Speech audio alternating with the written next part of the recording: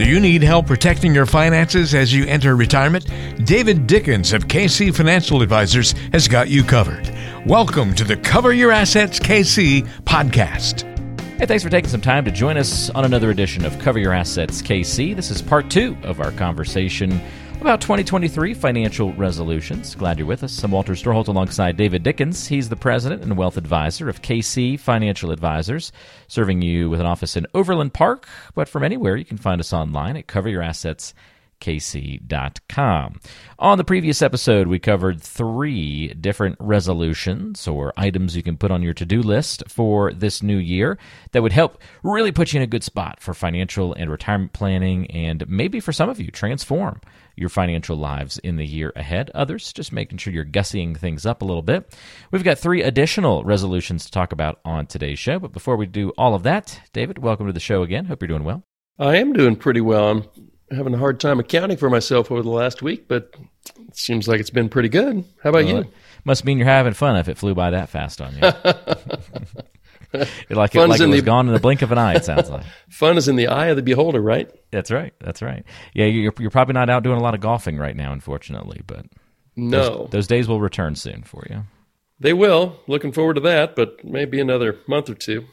Dodge a few more snowstorms first, and then you'll have earned your way back to the course. That's for sure. Right.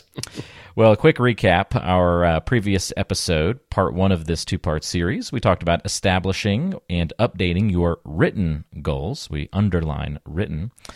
Calculating your net worth was the second resolution, and getting the right size emergency fund in place is goal or resolution number 3. For more information on those goals and the science behind them, listen to the past episode of the show.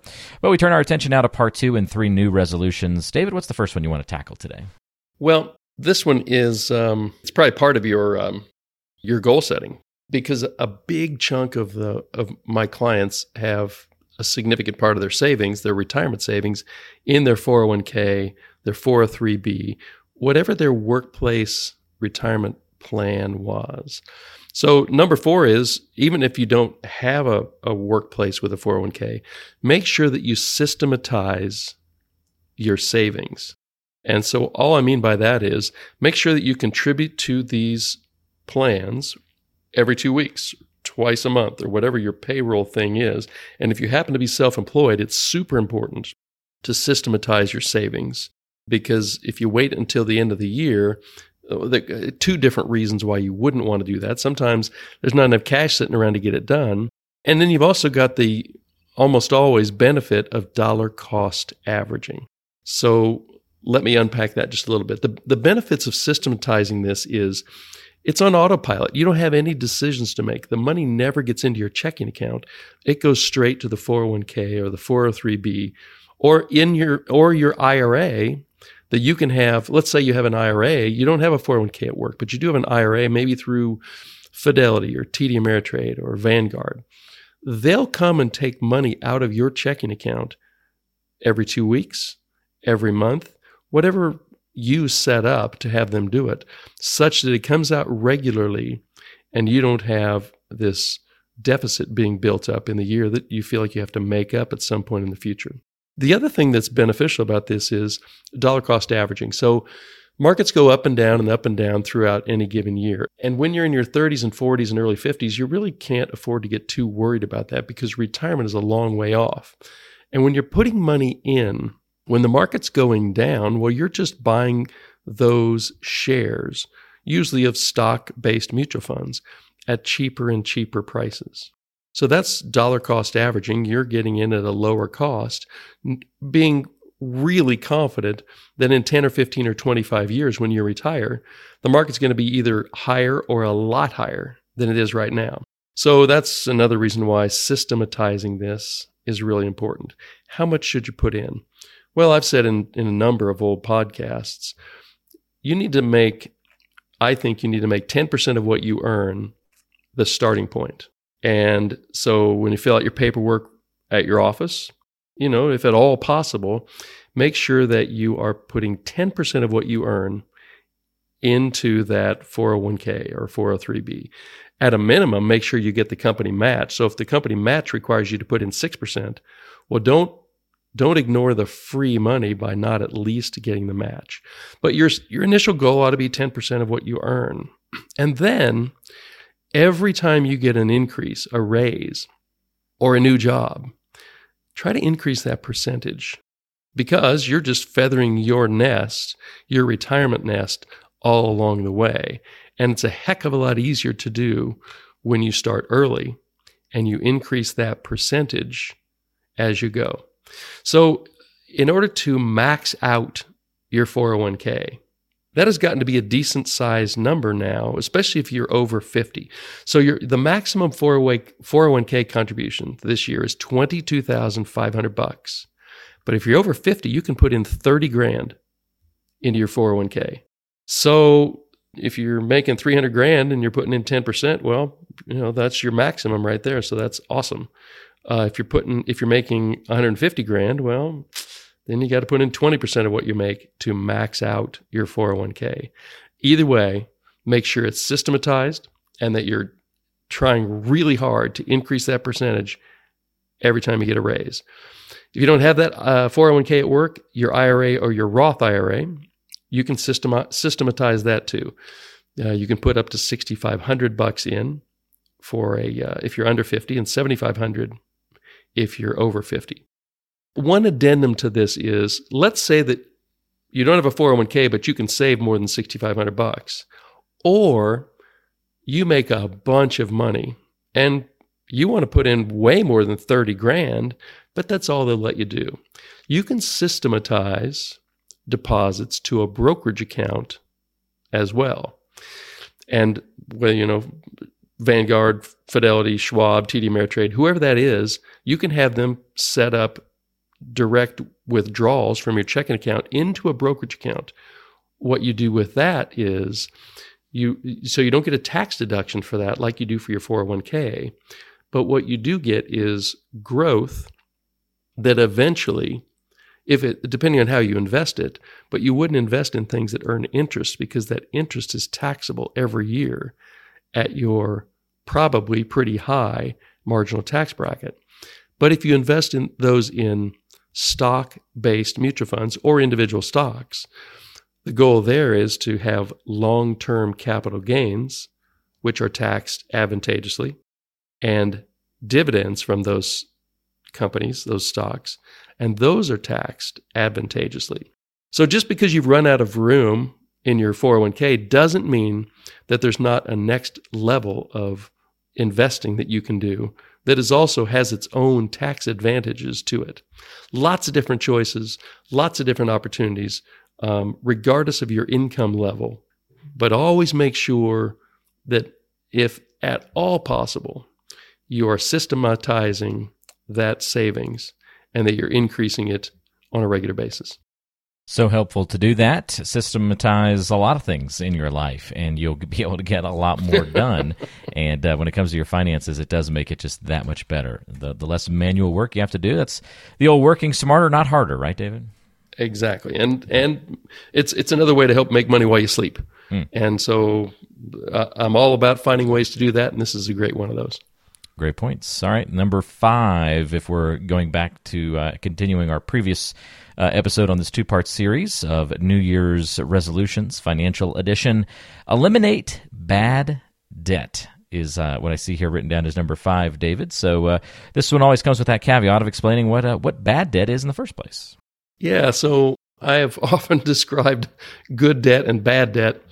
And so good debt is anytime you borrow, maybe to buy a house, or maybe you borrow to buy rental property. Those are borrowings that you make to make a leveraged investment into an asset. I'm not going to try to unpack that. But bad debt would be, and I don't think automobile debt necessarily falls into the bad debt category. You need a car, as long as you don't buy one that's way above your means. Automobile debt is perfectly fine too. What you don't want to have in your life is credit card debt. So I'm not talking about necessarily about the zero interest deal you get from Nebraska Furniture Mart, because you need to populate your apartment or your house with some furniture, and you're going to pay it off over that 12 or 18 or 24 months with no interest. As long as you get that payoff done, that's perfectly fine. But credit card debt is almost always evidence of one of two things. You're living above your means. You're buying things on credit that you didn't have the money to pay for otherwise.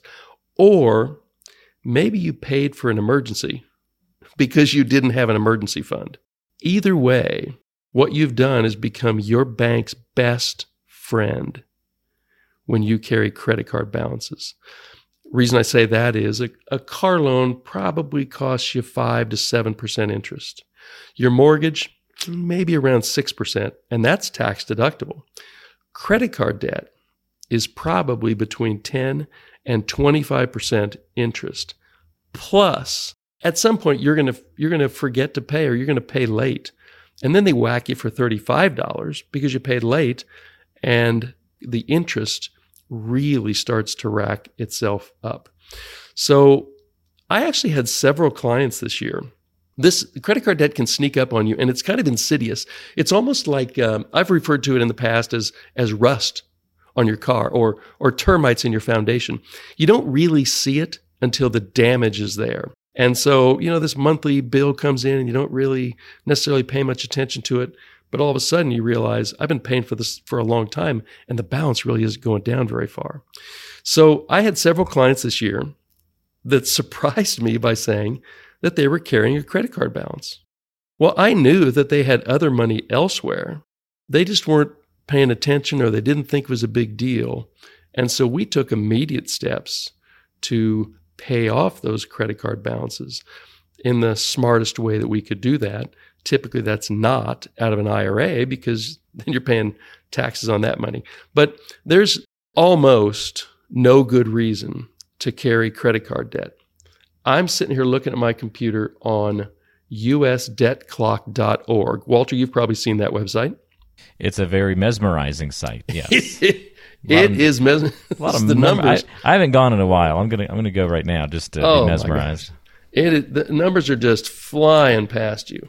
But the reason I went out is because I know it has a good calculation for credit card debt in America. $1.195 trillion, almost $1.2 trillion of credit card debt in America. I mean, really, those people are their bank's best friend, because that's the best asset that a bank has. That's the best loan that these banks can make. With the fees and the interest, they are so excited when you run up a balance that you can't pay off at the end of each month. So you don't want rust on your car. You certainly don't want termites in your house. One of the biggest gifts you can give yourself this year is to eliminate credit card debt from your life and make sure that you've got a good plan to make sure that you don't ever get into that situation again. And probably part of that plan is going back to number 3 last week and making sure that you have an emergency fund that is right-sized to your lifestyle. It's kind of interesting to start looking at some of those numbers on the on that clock. I invite anybody to go look at that. It's just kind of intriguing to look at some of these numbers. And you're right, that credit card debt just piling up as we speak. A couple $1,000s per second. It's increasing at the moment. But then even it has data like the U.S. workforce, how many people are in private sector versus government employees, union workers, different income levels, bankruptcies that are current out there, how many retirees there are, all sorts of really interesting numbers to look at on that site. So yeah, check it out. We'll link to that in the description of today's show so you can find it easily too, usdebtclock.org. All right, very good. So get rid of that bad debt is resolution number 5. And we get to the last one here, David, and it sounds like from the little cheat sheet that you've handed to me here ahead of the show today, like this one's got a fun little tie-in to the name of the show, and that would be to cover your assets as resolution number 6 on the year. Yeah, so that's basically just my way of saying own the right amount of life insurance. So maybe it's 0. Maybe you don't have an insurable interest anymore. Or maybe you're 24 and you're unmarried, and it's arguable, but you may not have an insurable interest either. And maybe you have a need for millions of dollars of life insurance. So the question you have to ask yourself is, if I die tomorrow, who will be financially disadvantaged by my death? By how much will they be disadvantaged? And for how long will they be disadvantaged? Now, you are unlikely to pull out a legal pad and a pen and make that calculation because it's a little bit complex. I would encourage you to go to bankrate.com/insurance, which is another webpage I'm looking at right now. Bankrate.com. It's a really good website for stuff like this. They don't blast you with, you don't even have to sign in or create an account, and they don't blast you with advertisements. But when you get to bankrate.com/insurance, you're going to see a box in the right-hand column called Life Insurance Calculator. And you click on that, and it's going to ask you several really important questions. Like, for instance, how many years of income are you going to need to cover for these people that you care about? Well, so what you're kind of looking at is, one way to look at this is if you're 35, well, Social Security kicks in at 65, actually 67. So maybe you have 32 years of income to cover. Whatever your number is, you can figure that out and do a little what-ifing on that. How much annual net income will your survivors need? That's another thing you need to add in. Then it says, well, how much do you already have in savings? Do you have any kids? And then if you say yes, it's going to ask you, well, how old are they? And do you want to have any college money set aside for them? It's a really good calculator to help you identify, well, how much insurance should I have based on my stage of life? And then you hit the calculate button and it spits out a number. It's not necessarily a right or wrong number, but it's a really good starting point to say, I mean, what you're probably going to do is go, oh my gosh, that much? And that's the point at which you need to find some really good, probably really inexpensive term life insurance. Now, here's the pro tip of the day. What you don't want to do is get on the program that your employer offers through your benefit plan, because that's going to be about the most expensive way that you can go about getting what is otherwise cheap term life insurance. The reason that is because they're insuring everybody. Doesn't matter how many heart attacks they've had or anything about that person, they're getting insured. Whereas if you're 35 and healthy and et cetera, or 58 and healthy, and you name the physical attributes you might have, you're going to be shocked at how inexpensive term life insurance is. Now, if you've had a stroke or you've had whatever physical problem that you might have had, you can still get it. It's just going to be more expensive. But I just strongly encourage everybody to make sure. I've had to work with some people who the primary breadwinner died unexpectedly and there was not nearly enough life insurance. And it's just a really sad situation to find themselves in. And there are very few answers once that happens. So this is number 6, but this could have been number 1. If you haven't covered your assets, all your bases, by having what is really inexpensive term life insurance in place for the people you love, just in case you die unexpectedly, then you've got a big hole in your plan, and it's super easy to fill. And then just kind of the quickie little follow-up. The reason it's pretty darn inexpensive is because it's very unlikely that you're going to die. It's way more likely that you're going to become disabled. So as you're looking through the disability plans at your office, make sure you get a good one, because that's a higher probability than you dying. But if you die, it can be catastrophic financially. Plus, they're going to be bummed out. But it can be financially catastrophic to the people you leave behind, and it's super easy to fix. You just got to do it. And you want to make sure that you have the comfort of knowing, I made some calculation steps here, and I feel like I have the right amount. Bankrate.com/insurance.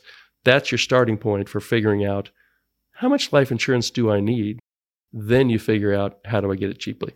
We hope they'll be bummed out, at least, David. They might not be, well, just depending. True. Nah, just kidding. That's a great breakdown of everything. And yes, cover those assets. Extremely important to do so.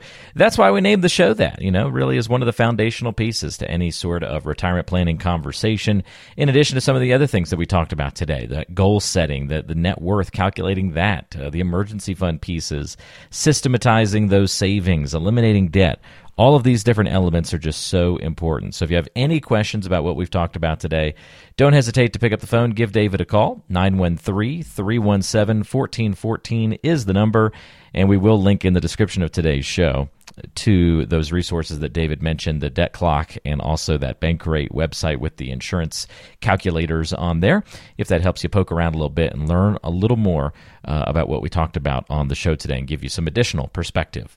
You can also go online to coveryourassetskc.com, and that's where we have lots of other great resources, blogs, past podcasts, and more information for you there on the website. And don't ever hesitate to reach out if you've got any questions on your mind. David, thanks for this two-part series on resolutions for 2023, financial style, and I know you'll have a good topic on tap for us next time around. I will. Go Chiefs. You got it. Thanks, David. We appreciate it, and thank you for listening, everybody. We'll see you next time on Cover Your Assets, KC.